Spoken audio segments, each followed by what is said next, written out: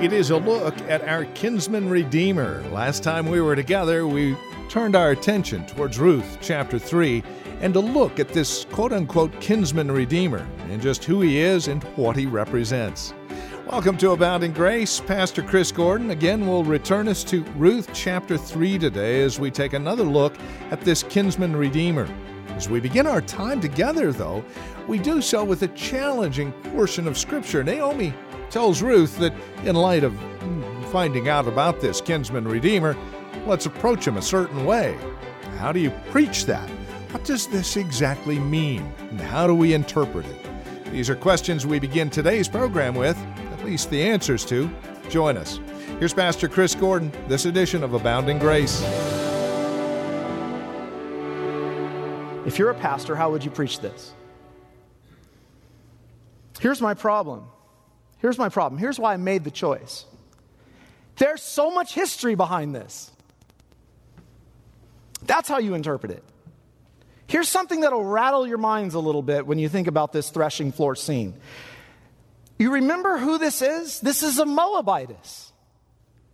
How did the Moabites come about? Come, let's make our father drink wine, and we will lie with him, that we may preserve the offspring. So they made their father drink wine that night. And that was Ruth's people. The plan originated. Moabites came this way. And then to suggest, which is another provocative thought, to send a Moabite woman down to the threshing floor has a lot of bad history to it, doesn't it? You may disagree with the interpretation, but it certainly was not prudent to send a Moabitess there. For the biggest problem of Israel in history was that the Moabite women seduced them into sexual immorality. And Israel began, and I quote, to commit sexual immorality with the daughters of Moab. Don't make yourself known until he's done drinking. And then go lay at his feet and see how his responds. Or, who can forget Tamar? I need a kinsman redeemer, which is interesting. The brothers failed. Onan failed. He wouldn't take me. She puts on garments, hides as a prostitute, poses as a prostitute, and righteous Judah takes her and has a son. Oh, you know the story. It's all been told you all throughout the Bible. Elimelech and Naomi don't have a good track record. They had taken matters into their own hands with God's chastisement on Israel, left Moab. For Moab, their sons marry foreign women. Chastisement comes. And so now here we are. God's favor begins to be shown. And she tries to control obtaining the promise her way. We already have this long history. Who can forget Sarai to Abram?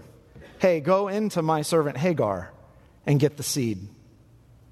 There's so much history to this. And it's leaving us on the edge of our seats. You see, I think it captures the book so beautifully of the great question of, it's not just God went after Israel in chastisement when he showed his covenant love and fidelity and kindness and goodness. They failed to trust him. You don't have to run to Moab. You can be the other prodigal in the house who never left but doesn't trust the father. How many times do parents make all kinds of poor choices with regard to their children for just hope? How many times are people willing to compromise all that they know to be right for just some light when they know the truth and won't speak it? All objectivity of the truth and of righteousness goes out the door. Apply it through and through to our lives. And in their own wisdom, we will find rest for ourselves from this pain. We will get rest ourselves. Whatever the case, what I want you to see here is whatever happened there is a big contrast of a righteous outcome. And I don't think you can miss that. Here the story begins to build, the suspense of it. So what happens? Naomi dresses up, and after Boaz had eaten and was well drunk and his heart was cheerful, she lay down, verse 6, beside him at the end of the heap of grain. She came softly, we read in verse 7, and uncovered his feet. Verse 8. And at midnight the man was startled and turned over. Behold, a woman lay at his feet. Notice the emphasis there. Who are you? Now that's going to be the great question of this text today. Who are you? That's not just asked once in this text. I'll show you in a minute. Notice how she went to do what Naomi said to do, but she would not do and fulfill everything Naomi suggested. When Naomi said, uncover his feet and wait, see what he tells you, she could not, notice this, instead of offering herself sexually to him, she does something bold. Amazing. Take your maidservant under your wing, or better, spread the corner of your garment over your maidservant, for you are a redeemer. Ruth makes her intentions really clear. She's come to Boaz, desiring for him to take her as his bride. That was symbolized. There's custom here that we have to understand. That was symbolized by asking Boaz to cover her with his robe. So when a man in the ancient world like this wanted a wife in Israel, he would do that by symbolically throwing his garment over her. And here she's asking Boaz to do that. She was asking him to be the kinsman redeemer, the nearest of kin to redeem her, to redeem Naomi. It was a radical request. Women didn't really do this at this time. But Ruth was honest. She didn't pursue Naomi's way, but with courage and with boldness approached Boaz and called for redemption. Boaz rises up. Look at the response, verse 10. Blessed are you of the Lord, my daughter, for you have shown more kindness at the end than at the beginning, in that you did not, listen to this, you did not go after young men, whether poor or rich. And now, my daughter, do not fear. I will do for you all that you request, for all the people of my town know that you are a virtuous or a worthy woman, a virtuous woman. Wow, that's quite a bit different than Israel's history, isn't it? Boaz uses the same word, chesed, to refer to Ruth here. He speaks of her chesed, her kindness. Ruth is showing loyalty. Ruth is showing covenant faithfulness to her mother-in-law. And Boaz is taken by a virtuous woman. What a righteous moment. What a righteous moment that just happened in Israel. I asked Darcy as we went through this the other day, and we're going through this book, and we read it at home. And I said to Darcy, what do you like about this story? She goes, I don't just like this story. Women like this story. And I said, why? Because Boaz's attraction for her is that she was a virtuous woman. That's why women like this story. Yeah, I guess women have been viewed as sex objects for too long. I guess that's true. Especially in our culture. That to get anywhere, it is assumed. Notice this is just in us. Women to get anywhere have to sleep to the top. That this kind of response in the face of temptation is so beautiful, it just stands out in Scripture to us. In a situation that was set up for moral failure, no sex took place. I suppose it's right to say to all the young women here, don't give your dignity away to some man who doesn't care about you. Don't do it. To get him any way you can, to think he'll love you, don't do it. He won't. To find acceptance, to think that that's your way, to find true identity, he doesn't care. To start a relationship that doesn't produce true love before marriage, what a waste of your life. You want a man who will love you for your godly character and beauty. Charm is deceitful. Beauty is vain. But a woman who fears the Lord is to be praised. Give her of the fruit of her hands, and let her works praise her in the gates. What does Boaz say? I'll cover you. I'll cover you. I suppose this is a moment to say to the men, look at this righteous man. Don't disrespect another man's daughter. Don't do that. Deep within her was what Naomi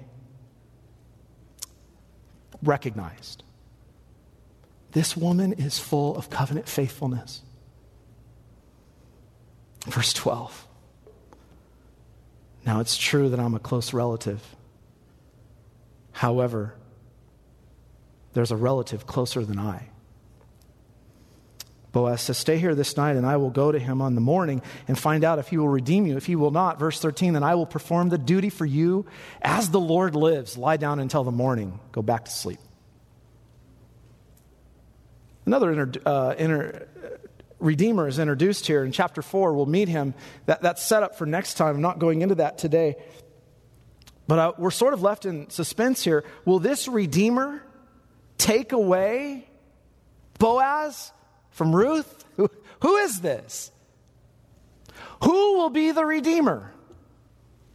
And that's where we are. That's what's teasing us in this text. So as we move on from this, Boaz measures 6 ephahs of grain and fills her garment. 6 ephahs, over 80 pounds she has taken home. The first time was equivalent to working a half a year. He is just loading this woman up with abundance and provision and care to care for her mother-in-law. So now this gets really beautiful. In verse 16, she comes to Naomi. Is that you, my daughter? I want you to look at that. How did you fare, my daughter? That's the worst translation of the ESV. It's the same question Boaz asked when he woke up in the middle of the night and saw her at the feet. Same construction, same question. Who are you? Yeah, that's the question. Who is this? I think Israel was supposed to read that for generations and ask that question. Who is this? Or who should she be? Listen to it. Listen to it with spiritual mind for a minute in light of Israel's history. You didn't choose the other men. Instead, you've come to me. You're a virtuous woman. You came to my field.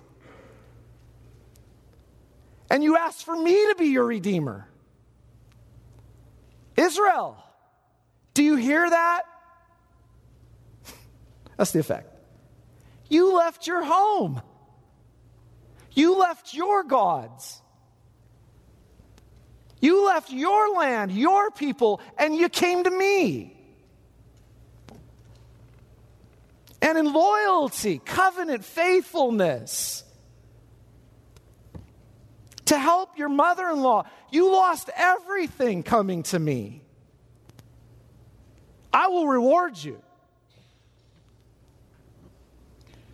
I'm so thankful I have an astute congregation, and somebody wrote me last week and said, you know, Pastor, that sounds just like this verse. And everyone who has left houses or brothers or sisters or father or mother or children or lands for my name's sake will receive 100-fold and inherit eternal life. Yep. That's it. Loyalty. Covenant fidelity. But Israel's been playing the harlot with all the other gods. Living and doing what's right in their own eyes, never trusting the Lord, never speaking the truth, giving their children away to the other gods. My people inquire of a piece of wood, Hosea 4, and their walking staff gives them oracles. For a spirit of whoredom has led them astray, and they've left their God to play the whore. Whoa. That's what we do every time we don't trust the Lord and live by the truth of the gospel and refuse to tell our children the truth. Play the whore. Listen carefully to Ezekiel 16 this morning. When I pass by you again, this is the Lord, and I saw you, behold, you were at the age for love. And I spread, now listen, the corner of my garment over you and covered your nakedness. I made a vow to you and entered into a covenant with you, declares the Lord, and you became mine. Ezekiel 16:8. What does Boaz represent? I will greatly, Isaiah 61, rejoice in the Lord.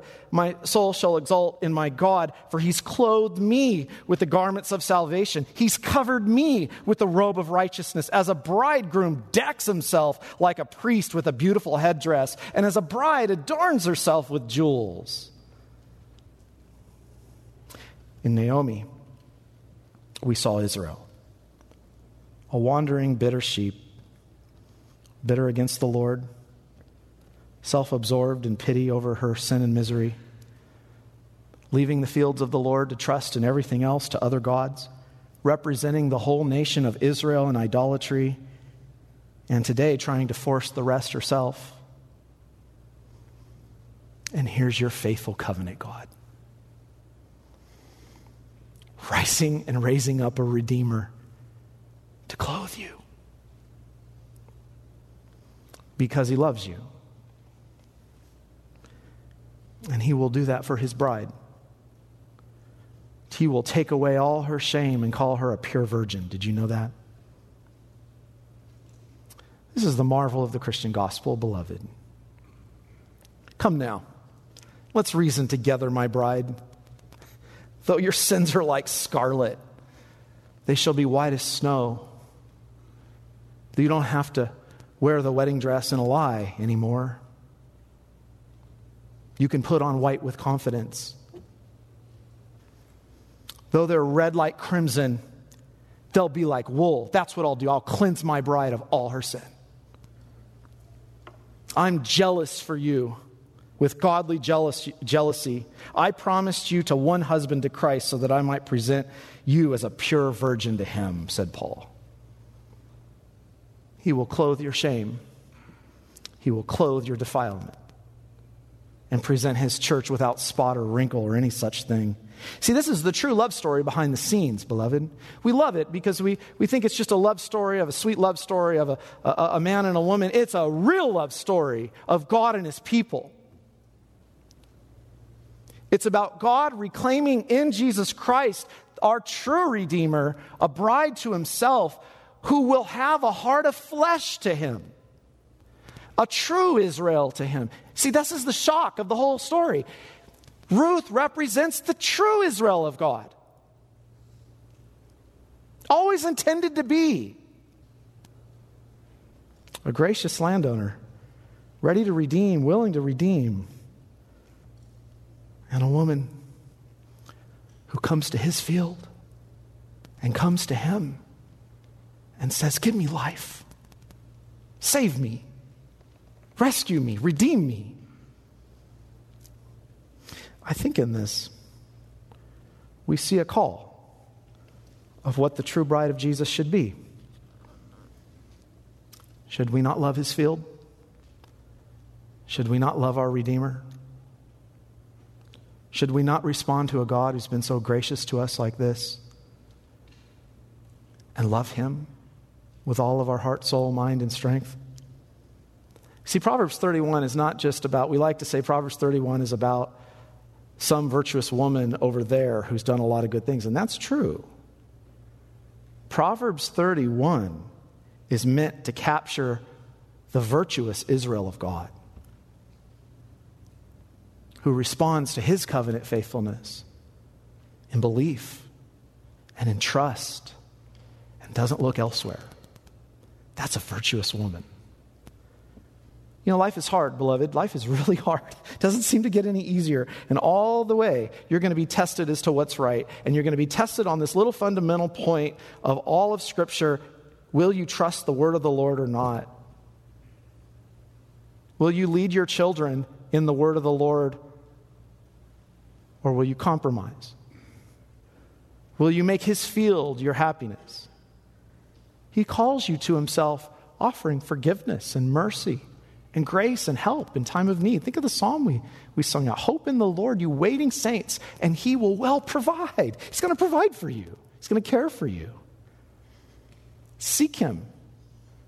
Come to his feet, the feet of Jesus. Every knee shall bow, every tongue shall confess he is Lord. Be patient in his ways. The Lord is the giver of rest. The Lord is the giver of rest. Isn't that what Naomi wanted? We have rest in our kinsman Redeemer. We have rest in Jesus. So let's trust him. Let's pray together. Heavenly Father, what a wonderful story. What a beautiful story.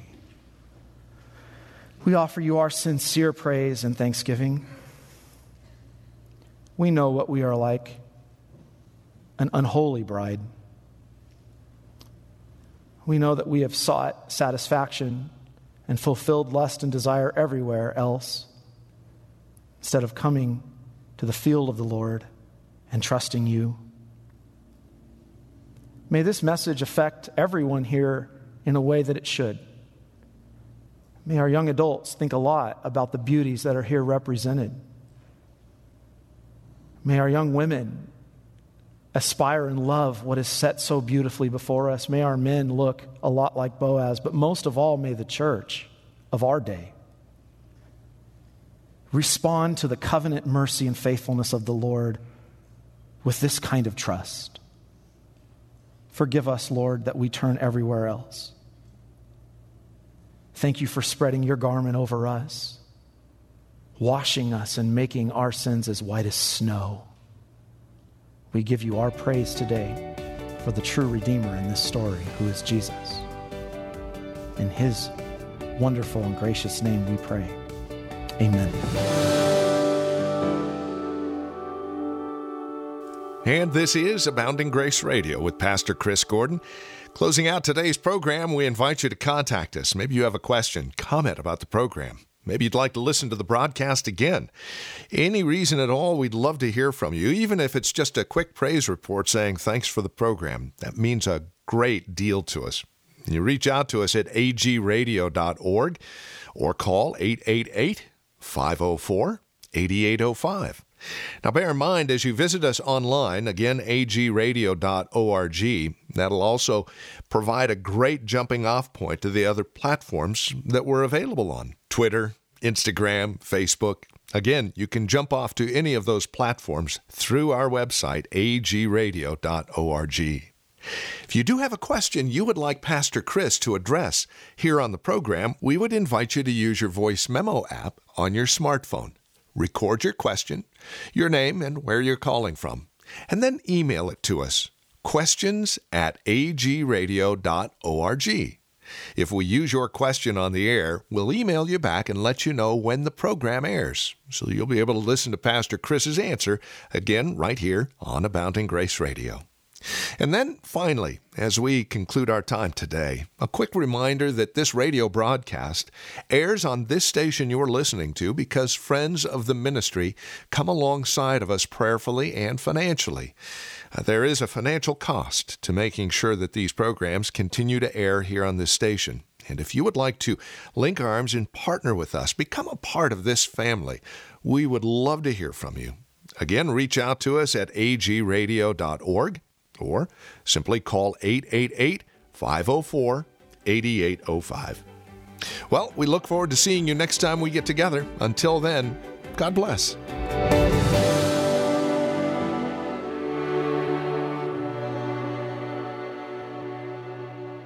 Abounding Grace is brought to you on this radio station by Abounding Grace Radio Ministries. Hi, this is Chris Gordon, pastor of the Escondido United Reformed Church. I'd like to invite you to our Sunday worship services at 9:30 a.m. and 5 o'clock p.m. on Sunday. We have two worship services, 9:30 a.m. and 5 o'clock p.m. We preach Christ and Him crucified with the goal that you would live in the joy of this comfort in the knowledge of the forgiveness of all of your sins. 1864 North Broadway is the address here in Escondido. We'd love to see you this Sunday.